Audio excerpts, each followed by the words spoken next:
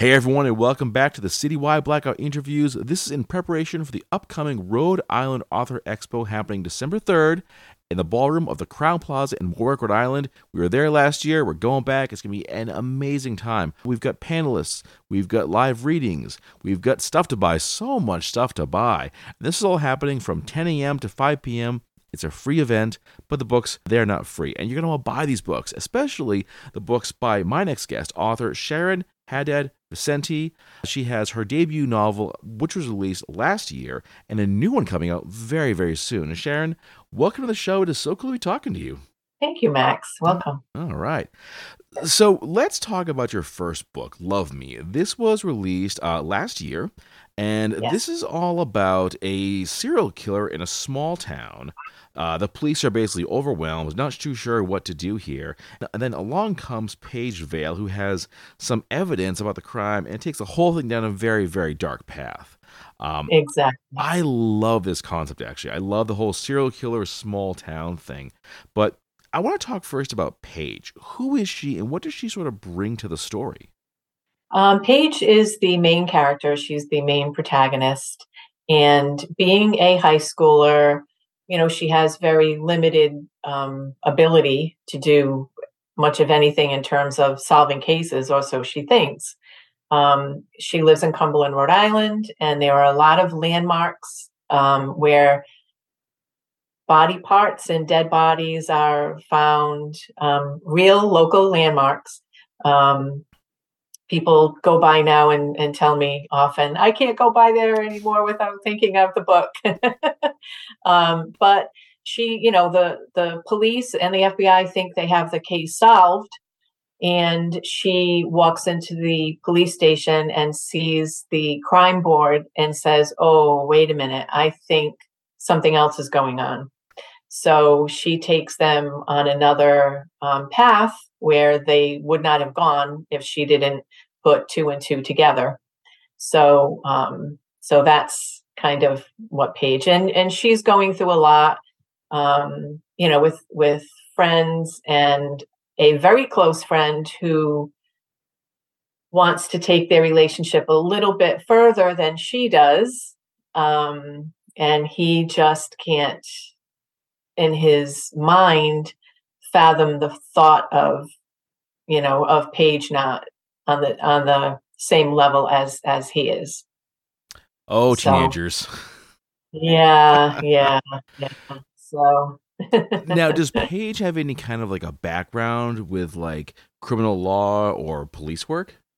not in Love Me. Yeah, she's a high school student, but when she does see the board, it ties. The cover of the book is a like a school journal, elementary school journal, um, and being a young woman, a young girl, and she uses the journal for a certain purpose. One of them, she has several, but one of them, her love journal, actually, um, it's dedicated to some very specific things, which this one particular friend, James, searches through and he just becomes shattered. And, things ensue. As they usually do. As they usually do.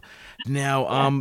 this story where you have like the high schooler as the main character, does this become kind of like a junior detective sort of thing where she's like leading the police on the chase, or what exactly No, does? no, not at all. Again, she is in the police station and she sees a crime board, and she knows that um, some of the killings are personal, revolving around her.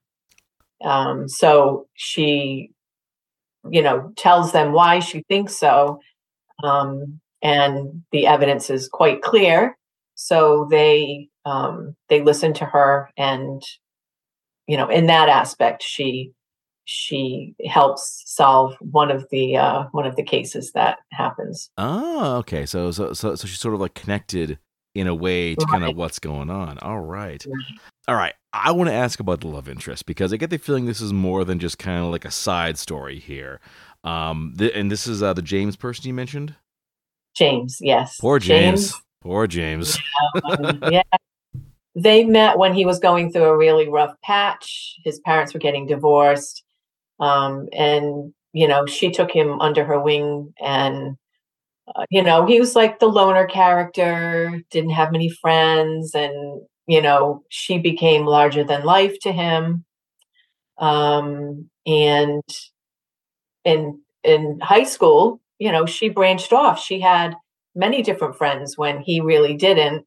And she ended up having a new love interest. And things happened, and he went down a dark path. Okay. All right. Um, Hopefully this isn't too much of a spoiler question. You cannot answer it if you don't want to. But Okay. I'm curious, does James kind of tie back into the serial killings as we kind of go along? He may. Ah, good answer. Good But answer. I like that's that. that's not all that is going on. I'll just say that. That's Okay. not all that's going on. Why make Paige a high schooler?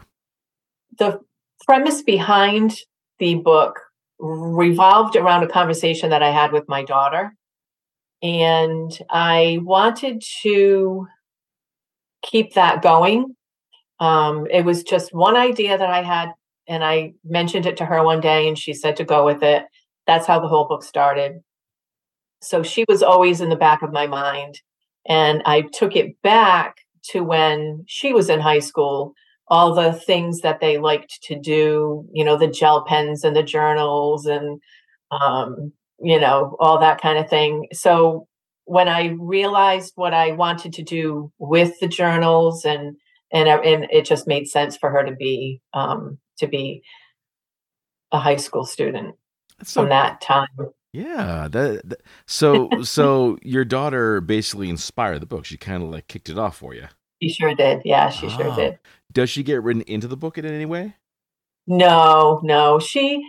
Paige has some physical aspects of my daughter with the dark hair and the freckles and things like that. But no, no, it was just a little homage to her, being my muse. Yeah. And the cover for this thing, this is dark. This Yeah. is dark. How'd you go about creating this one? That was actually the cover artwork was all my daughter. Oh, It was really? all my Wow. daughter. Yeah. She's She designed it. Yep. So it was a real collaboration with this one with Love Me. It was really special. It yeah. was yeah. I had dabbled and I started writing some things. I had some story arcs here and there, and I just kind of put it aside. I worked two jobs. So, it was just always like in the back of my mind, but nothing really um, urgent that I wanted to hurry up and get done. And then when the pandemic hit, I said, well, geez, I have no excuse now not to finish it. And, when I wasn't working, I picked it up and I said, oh, yeah, oh, this would be cool if I took it in this direction. And then it just went like wildfire. Nice, nice. I'm actually curious if your daughter does like graphic design or if she's done like other kinds of book covers because just the way that she captures the feel of it is so intense. She hasn't done any other book covers. And when I told her I was working on making this a series, she said, well, you'll need to find someone else to do the second book cover. Oh no, she should do that. This is really good for the first time. Really good. But she is very gifted artistically, very, very Clearly, gifted. yeah. She definitely captures the darkness of the story. Yeah, she's taking classes at RISD. She designs jewelry and different things. So she can draw. She can do it all. Maybe Excellent. I'll get her for book three. I don't know. Maybe she'll circle back around. There you go. There you go. What made you want to write in the first place? Because as we mentioned earlier, this is your first book. Mhm. I have always been an avid reader, love it. But the only genre I like is weird, twisted, deep, dark stuff. So I never thought I could do it. And you get into something and you think, oh, all right, well, I bet you it's going in this direction or that direction. And then you go, wait a minute, what? Oh, why did they do that? And then again, it comes back to the conversation that I had with my daughter. And she was like, hey, put your money where your mouth is. If you think you can do it, do it. So I gave it a shot. And once I started, I really, really liked it. And people seem to really love the characters. I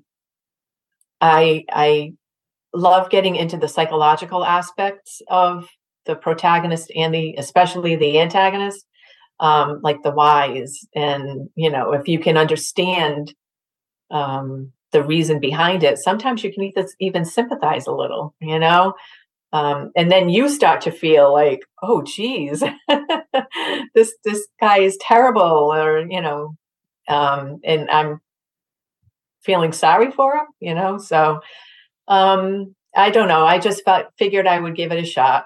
Like I said, I had nothing to lose. I had put it off, and I would get to it every once in a while, until I really got into it, and then I was like, oh, I was bitten. There you go. Yeah.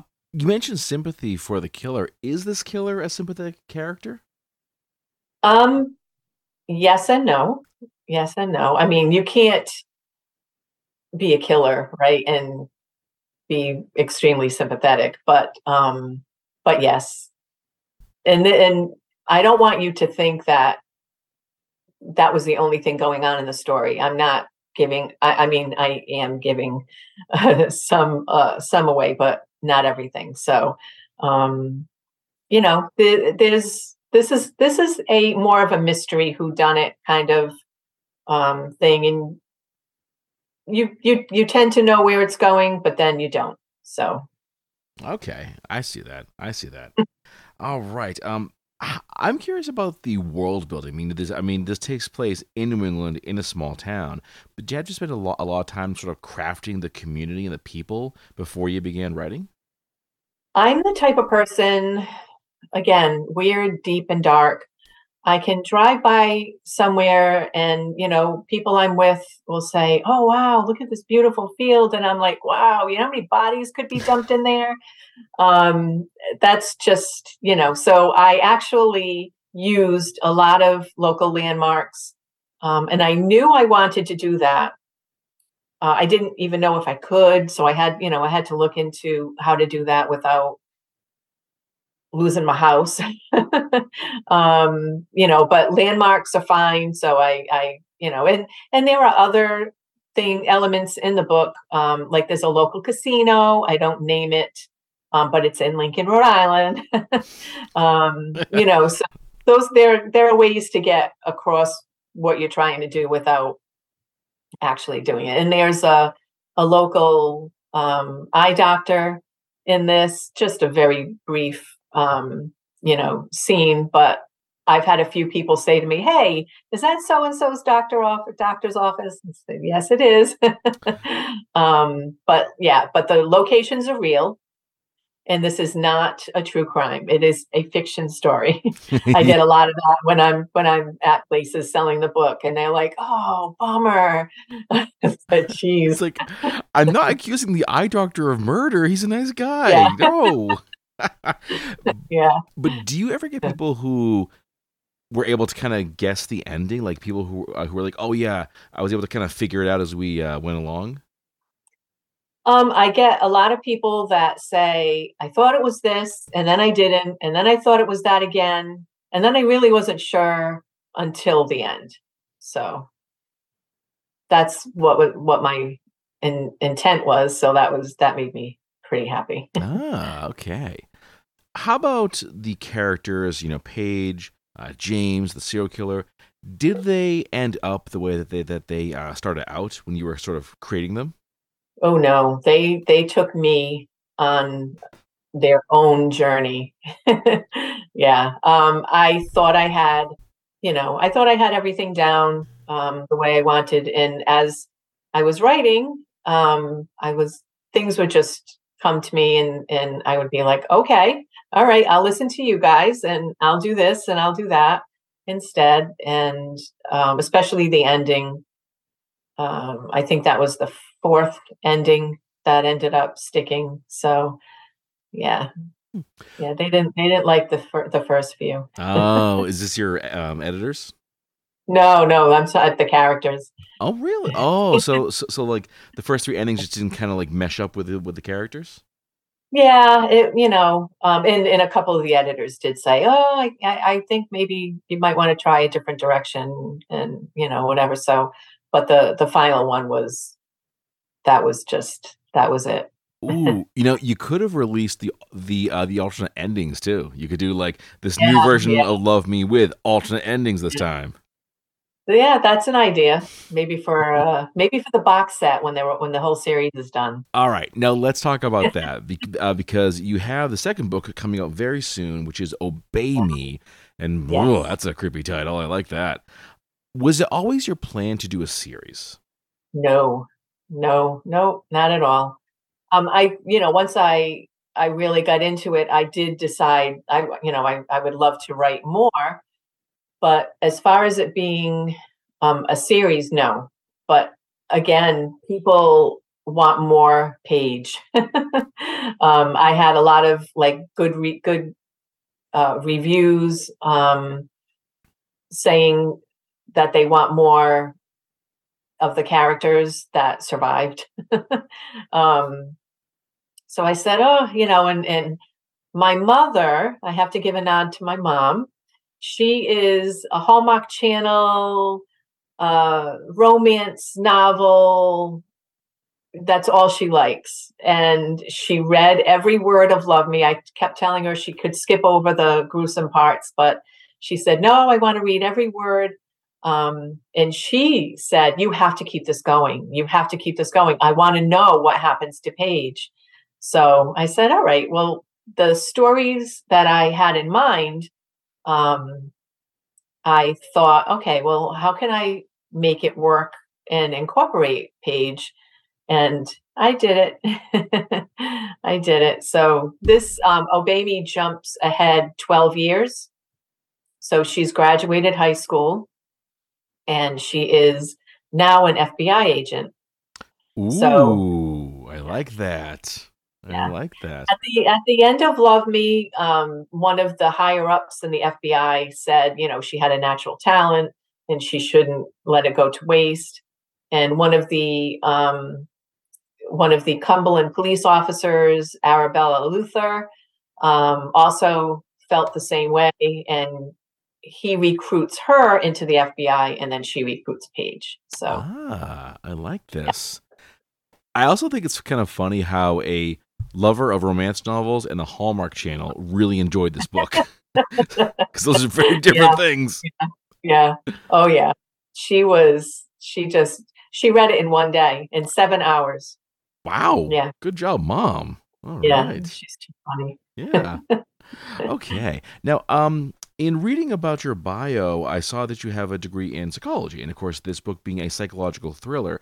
How did that training kind of help you with the writing process? It really did help. Knowing the background, like I'm a big researcher, and writing Love Me, I didn't really need to do as much research. I live in Cumberland. So, and it, primarily revolved around this town. I know the weather. I know, all of, like I said, the landmarks and that. But, delving into the psychological aspect, I had to get some of my books and brush the dust off and, you know, say, will this really, work if I incorporate this or that? But yes, I'm very avid about having everything be, it's a work of fiction, but I want everything that is in there to be as real as possible. The second book takes place in North Carolina. So, I did a lot of research for that. And I did a lot of research on the FBI and different other things. So, yeah. Hmm. How did you get into the mind of the killer? Like I said, when I'm watching anything, my son is always like laughing, and of course it's about murder, of course it's about serial killers, of course I watch all of the Netflix shows that do documentaries on all that kind of thing. And a lot of them you can look at and say, okay, all right, well, this makes sense. This happened to this person. And while, okay, the same thing could happen to another person and they would take a different route, why would this one, go off the rails, so to speak, and just fracture and do these horrible things? So I do like getting into the mind of only for a little while. But yeah, I just find it fascinating. I just find human nature fascinating. I like to people watch, and I come up with a whole scenario about where they're going, who they are, what kind of job they have, and if they could be a serial killer. I love the way your mind works. This is amazing. Oh man.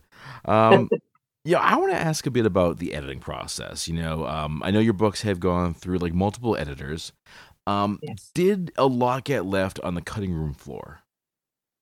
Um, Not so much with Love Me, and I'm sure if I went back in a couple of years, I would think, yeah, it probably should have. But that was my baby, and it just, I think it came out okay. This one with Obey Me, yes, I have a whole file of things that I cut. I haven't gotten rid of them; they're in a separate file. But yeah, a lot more got cut this time. And I think as you do anything, you get better. And um, I don't know if it's just getting better or learning that sometimes less is more, even though it's your words and your thoughts. But I think that's just the natural progression. Definitely is. All right. So we got the expo coming up. Is this your first time at the expo? No, I did go last December. Oh, I very cool. Very cool. Yeah, All right. Love Me in July, and I made it to the expo, but I was very late in finding out about the association and the expo. So I was out in the hallway in the perimeter. But Ah, hey, I was there, and I did get some traffic. there you go. Um, how are you at making the elevator pitch? That is always difficult. That I'm not so good with. Um, you know, Once your inner circle, your friends and family have bought all your books, and then what? So I'm trying to get better. Um, and I've got a lot of young people in my life that will help me with social media in my website and things like that. So, but I do need to get a little bit better. Ah, definitely. All right. Now, we talked a bit about Obey Me. Of course, you mentioned that Paige will now be an FBI agent, but what else lies in store in this book? So, like I said, this takes place 12 years after we end Love Me, and it's in North Carolina. She's brought in on this particular case because of the training that she's had during this 12-year span. And there is a cold case podcast, actually, that discusses a 38-year-old unsolved case. Um, and I listen to a lot of true crime podcasts, and I thought, wow, I wonder what would happen if the killer, was actually listening to one of these things. What would they do? So I delve into that a little bit in this, and a new case forms from this 38-year-old case, and as I said, she's brought in. We will see Arabella again in this one, and yeah, she's very very good at what she does. Excellent. Well, I definitely look forward to checking out this and of course, getting the second book.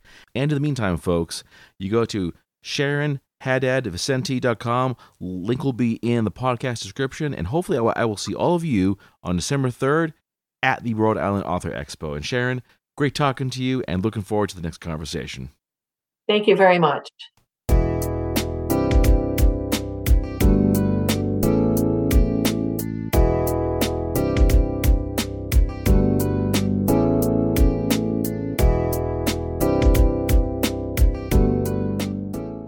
Welcome back to our final interview as part of our preview for the upcoming Rhode Island Author Expo. Now, at the time of this recording, the expo is just 1 day away. So if you happen to catch us after the 3rd, so sorry, but hopefully you're listening to it right now prior to the event. It is happening from 10 to 5 on Saturday, December 3rd at the Crown Plaza in Warwick, Rhode Island.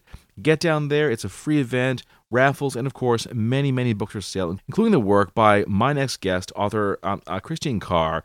She's created a pretty amazing story and a really wonderful message. So, Christine, first off, thank you and welcome to the show. Thanks so much, Max. I'm happy to be here. All right. So let us dive into your creation, which is Corwin and Friends. And this is not just like a book you did, but it's also this whole character and world. So where did the whole thing come from? Thank you. Yeah, for reflecting on that. Basically, I've been a PE teacher in East Greenwich since 1993. So this has been my 29th year teaching. And the students that I've taught are between the ages of 5 and 9 years old. So firsthand experience of the importance of learning to cope, dealing with challenges, being a good friend, being brave, having courage. All of those things come out in the daily lessons of life as we do the fitness, exercise, sports skills. So I was encouraged about 3 years ago. This time, my birthday is December 31st. So 3 years ago, my oldest sister had bought me a present for my birthday, encouraging me to tap into my artistic talent. She always knew that I was an athlete and always was involved in coaching and teaching of that. But she always had a little bit of a faith in my ability to doodle. So on a whim, I sort of went with it. She bought me a box of craft cards and some really cool markers. And I always sort of doodled the same similar looking characters, but I did think for a moment, let's think if there were a character that would be good for boys and girls and, kind of an easy going vibe. And I kind of came up with a long-haired rabbit. At that time, no name. I mean, none of my characters were ever named. It was always just little doodles on the side of my notebooks and things. And sure enough, I ended up posting some of the messages, positive messaging, you've got this, I'm here for you. I started putting those up daily on Facebook and then got a little reaction back. At first, I think people just thought I was posting up clip art. And then after a couple of days of doing it, some friends closer to me were making comments saying, "Oh, I love your drawings. Oh, it's so fun to see this." And then other people started commenting saying, "Wait a minute, you're drawing this?" And, just like a child, I felt, oh gosh, this is so silly. It's so stupid. I shouldn't do this. And before you know it, over, a week or two, a little bit of a momentum grew and I was getting comments, private messages saying, "Hey, this is the bright spot of my day. Facebook is so filled with negativity. I'm really looking forward to these daily messages." So I continued. I called it the Daily Doodle. And from there, it sort of began. I had some of the images printed into cards. And within about a month and a half later, a pandemic hit in February, March. And it sort of mushroomed from there. The cards then became the idea of let's do t-shirts. From there, it became let's do a coloring book to help children with social emotional learning issues going at home. And, as it just sort of spiraled through, eventually it became the idea of let's put a children's book out there and sort of give some of the tools to help young children to deal with some of the challenges they might fix or deal with on a regular basis in their own life. So when you started doing this, did you ever intend it initially to go as far as it's gone? No, I had no idea. And thankfully, I have some very encouraging, loving friends. I do look back in my life and I find it very interesting. I try to share this message. I have 3 children of my own, and I certainly have had thousands of students at Frenchtown School. I try to share that idea that, often it's through the encouragement of friends and family, somebody that believes in you, how important it is to have someone say, I think you can do this. That's empowering. And it's also powerful when we hear those words. So when this started, like I said, I first put the image of my very first Corwin picture up. I felt super silly, felt like a 9-year-old child thinking, oh gosh, this is really, what am I doing? And, the same thing when I announced the name. I chose Corwin because the name meaning is heart's friend. And at the time I was thinking how important it was to just be thought of. I think that was my favorite part of doing the greeting cards. We all get a birthday card, a thank you card for doing something, but to just receive a card out of the clear blue sky simply because you were thought of is powerful. And that sort of energy has a bounce back effect that can change the mood of every person you encounter for the rest of that day. That heart power of someone feeling touched by something you've done, or having had a better day because you're just happily in their life, taking the time to share that is meaningful. So I think to see all of that kind of come into play from just the nudges of some friends at the beginning and the encouraging words from those friends. And, one of them helped with a website. The other one helped find the printer, ideas of trying to market. So I can't do anything alone. And this certainly is an example of that. So it's been a really neat experience. I've met so many beautiful people. The cards were in a bunch of Rhode Island shops. So the shop owners that took me in, as well as the website, different people that I've met at some different events, even with the book coming out. It really has just put me on a path that, I never imagined going on. So it's definitely a space of gratitude for the whole experience that I share. Oh, certainly. Now, where did Corwin come from, though? Like, where did the concept originate? So I think one of the most important things, like I said, the idea of sort of having this idea of us needing our own self. I think often in life, we kind of give so much energy out and we don't always give the same energy back, and really trying to get that concept of you matter. And that life certainly is going to be challenging, but you have to keep climbing. You do have it. You can't give up. Take a moment to breathe, get outside, get some fresh air, move, and remind yourself that everything you need is right inside. So I sort of embodied that. Some of my friends will laugh and they're like, "You're Corwin, Chris." And I don't totally believe that, because I need him more than anyone. I need the messaging now, just like I did as a kid. I'm 50 years old, and I think it's just a reminder that I give to my own kids that are 17, 19, 22 years old, that at any stage of life, there's always going to be a challenge. There's always going to be a moment where we get a little nervous.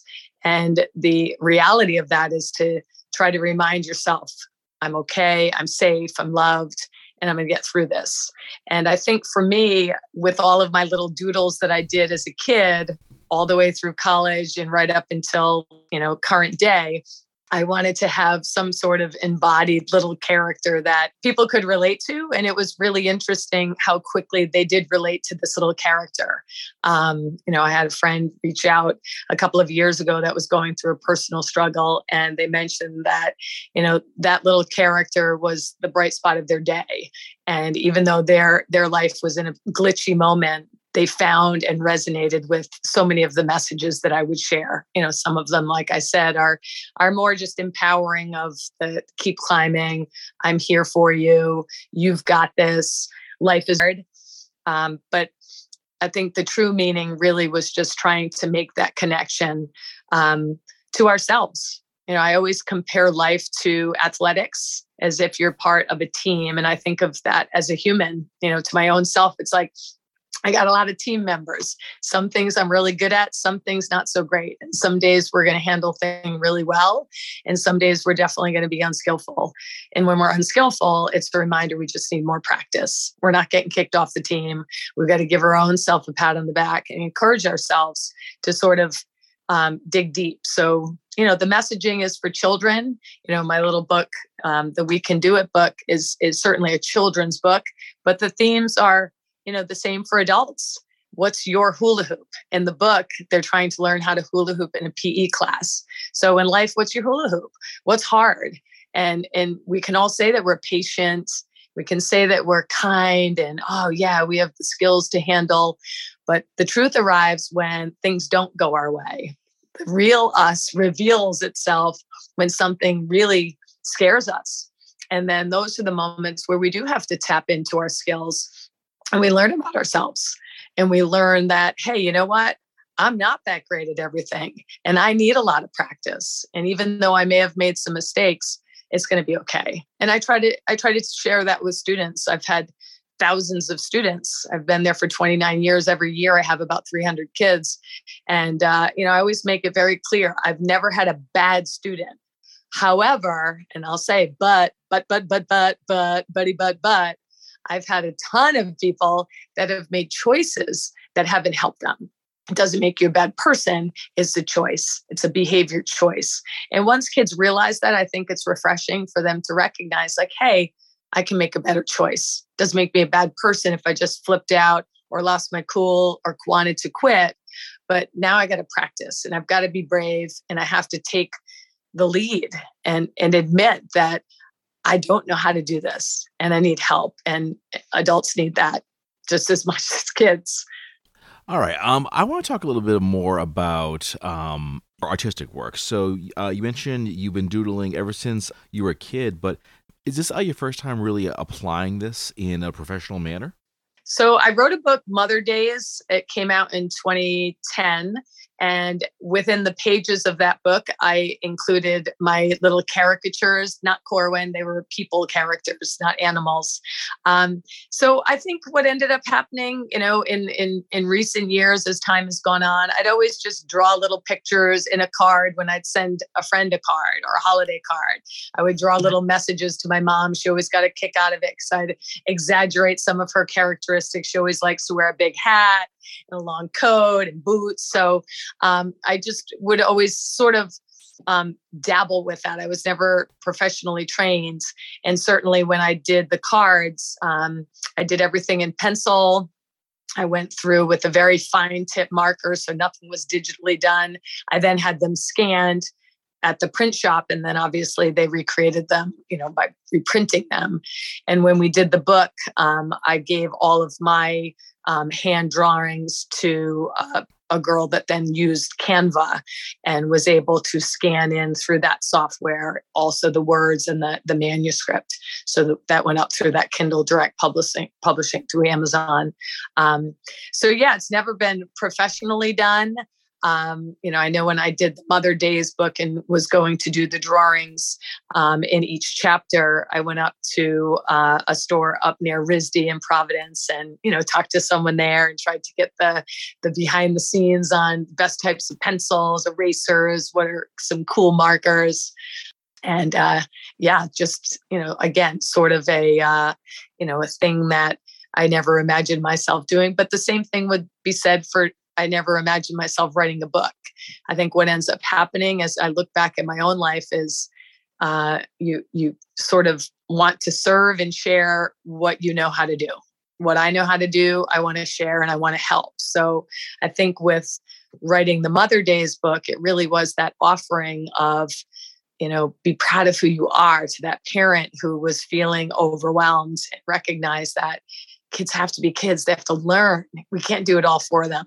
At that time when I was much younger, my youngest daughter, who's 17 now, she was like 17 or 18 months old when I first put pen to paper to write that manuscript. And it really was just to offer a high five. It wasn't a complaint. It wasn't a rant. It wasn't a male bash. It was just a celebration of look what you get done. And at the end of the day, kids have to be kids. They have to live life. They have to goof up.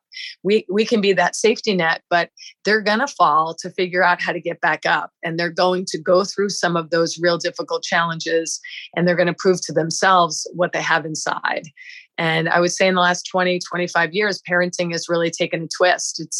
It's more of an attitude that says, maybe I'm going to do better, than my parents. People would laugh at our parents and say, hey, we were basically raised by wolves and, they were inside doing shots of vodka while we were out playing in the street. But there's something to be said about that. There was some dysfunction sprinkled in. We had to deal with the backyard bully. We had to deal with the issues. And in those moments, we learned responsibility. Most of the issues dissolved within minutes. Now I see parents, they get so wrapped up in children's stories that it becomes huge, huge, huge stories with real serious consequences that don't always necessarily need to be taken to that limit. And I think the learning of, just living amongst humans, on the recess, on the playground, dealing with, difficult situations and honing those skills important. So I find it pretty neat to be able to share my perspective, because it really is a bird's eye look. The school psychologist at Frenchtown will always laugh. He's like, you're kind of like the psychologist, because it's active play. You're seeing kids this week, all during PE this week. We did the parachute, and those all parachute cooperative games. In a second, you see who's not listening, who's not following direction. How does that affect the group? We need to get together. We got to do the job, or else it won't work. So it's great information, and kids get it. They really get the messaging. They buy into it because they see it. It's not like they're just reading a story or watching a movie. They can say, oh, yes, I play fair. Yes, I'm patient. Yes, I'm kind.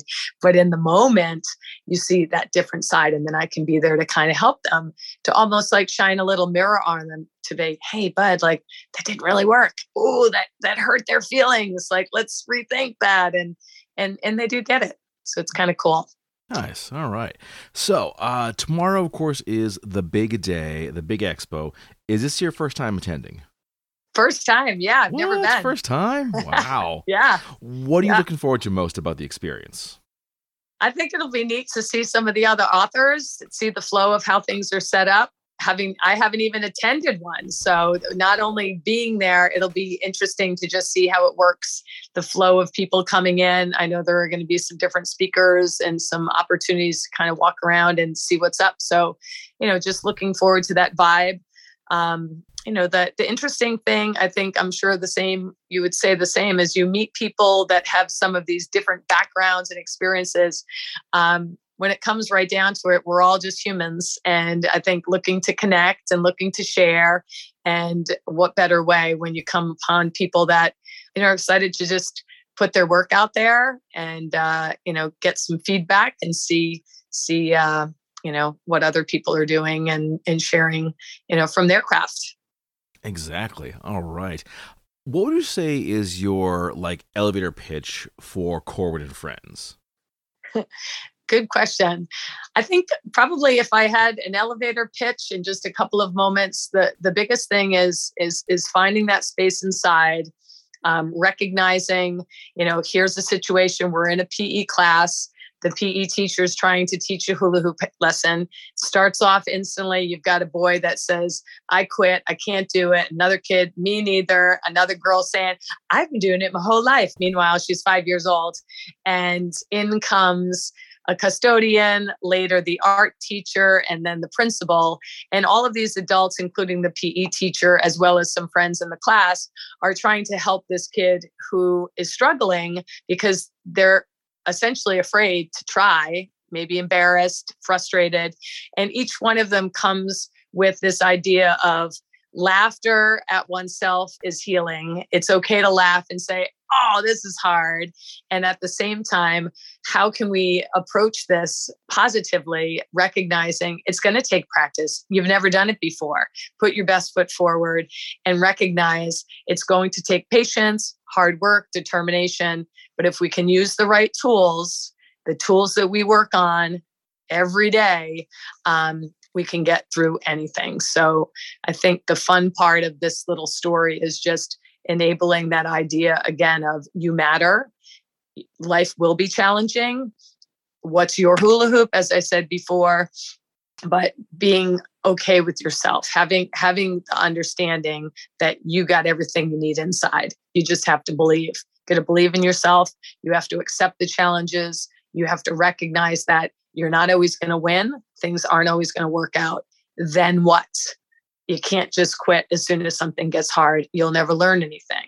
And it's okay to laugh at yourself, look to others for help, give it a try, take the tips. So often, I look at my students at school and I try to very consistently, I would say, encourage them to be coachable, be teachable, take that idea, take the concept, whatever it is, and know that you got to practice it. If you want to get good at something, it's going to take practice, hours and hours and hours and years and years and years, a lifetime of practice. Exactly. All right. Well, Christine, certainly looking forward to meeting you and all the many, many wonderful authors at this year's Rhode Island Author Expo, folks. One more time, this is Saturday, December 3rd. It goes from 10 a.m. to 5 p.m. at the Crowne Plaza Ballroom in Warwick, Rhode Island. Many, many writers, forums, readings, and a whole lot more. Of course, if you want to learn more about Christine and her work, you go to chriscarink.com, and all the information is right there. And Christine, looking forward to seeing you at the expo. All right, Max. Thank you so much. It was a pleasure.